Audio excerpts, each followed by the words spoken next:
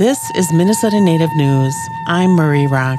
This week on Minnesota Native News, members of the Minnesota Chippewa tribe vote on blood quantum requirements. Also, we hear from Juliette Rudy, who now heads the state's new Office of Missing and Murdered Indigenous Relatives. Here's reporter Cole Primo. In a historic move, members of the Minnesota Chippewa tribe in July voted to remove a decades-old requirement that members have a minimum of 25% Ojibwe blood. About 64% of voters on an advisory referendum say the blood quantum requirement, which began in the 1960s, should be removed from membership in the Six Reservation tribe. Also, 57% of voters said each reservation should be allowed to determine its own enrollment requirements. Those reservations include Fond du Lac, Mille Lacs, Bois Forte, Grand Portage, White Earth, and Leech Lake. Blood quantum requirements have been a source of debate and contention for years.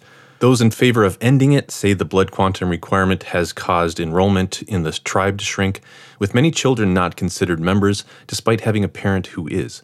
About 15% of the tribe's roughly 39,000 citizens are under the age 18. Those opposed to ending the requirement are concerned that accepting more members will use limited federal or casino-generated funds, and that more people taking advantage of treaty rights will make resources scarce. The vote does not change the requirement just yet. The referendum is a guide for tribal leaders who will now decide whether to ask voters to amend the tribe's constitution. Minnesota Native News will have updates as they come in. In other news, Juliette Rudy, a Lower Sioux Indian community citizen, now leads Minnesota's new Office of Missing and Murdered Indigenous Relatives in St. Paul. It's the first state office of its kind in the nation. The office was created based on the findings of the Missing and Murdered Indigenous Women and Relatives Task Force. The office will work with the 11 sovereign tribal nations in Minnesota, as well as federal, state, and local law enforcement, federal and state agencies, and community-based organizations and advocates. Rudy has nearly 30 years of experience in public safety, starting as a patrol officer for St. Paul Police in 1990.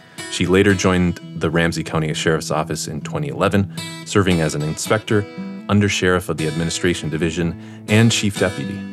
Rudy retired in 2017, but she says she felt she needed to do more, something focused on helping Native women and children. Here she is talking about the new position. I got a call that said, hey, this job is going to be posted. And I was like, oh, would be very interesting. I read the task force report, which is 163 pages. And I'm like, this document is amazing. You know, they did research on why this was happening, and they managed to piece together some data. The data is in silos. So I give kudos to the research company, which is Wilder, where they were able to pull this information and then give it to the task force. And then they were tasked with, there were 5 areas they were to look at. And then from those 5 areas, they came up with these 20 mandates. And so whenever I get like overwhelmed by the scope of the work, I go back and I look at the report and I go, okay, you're on track, Julie. You're doing these things. And then so when I have to report to the legislature in January, I can say, these are the mandates that I touched.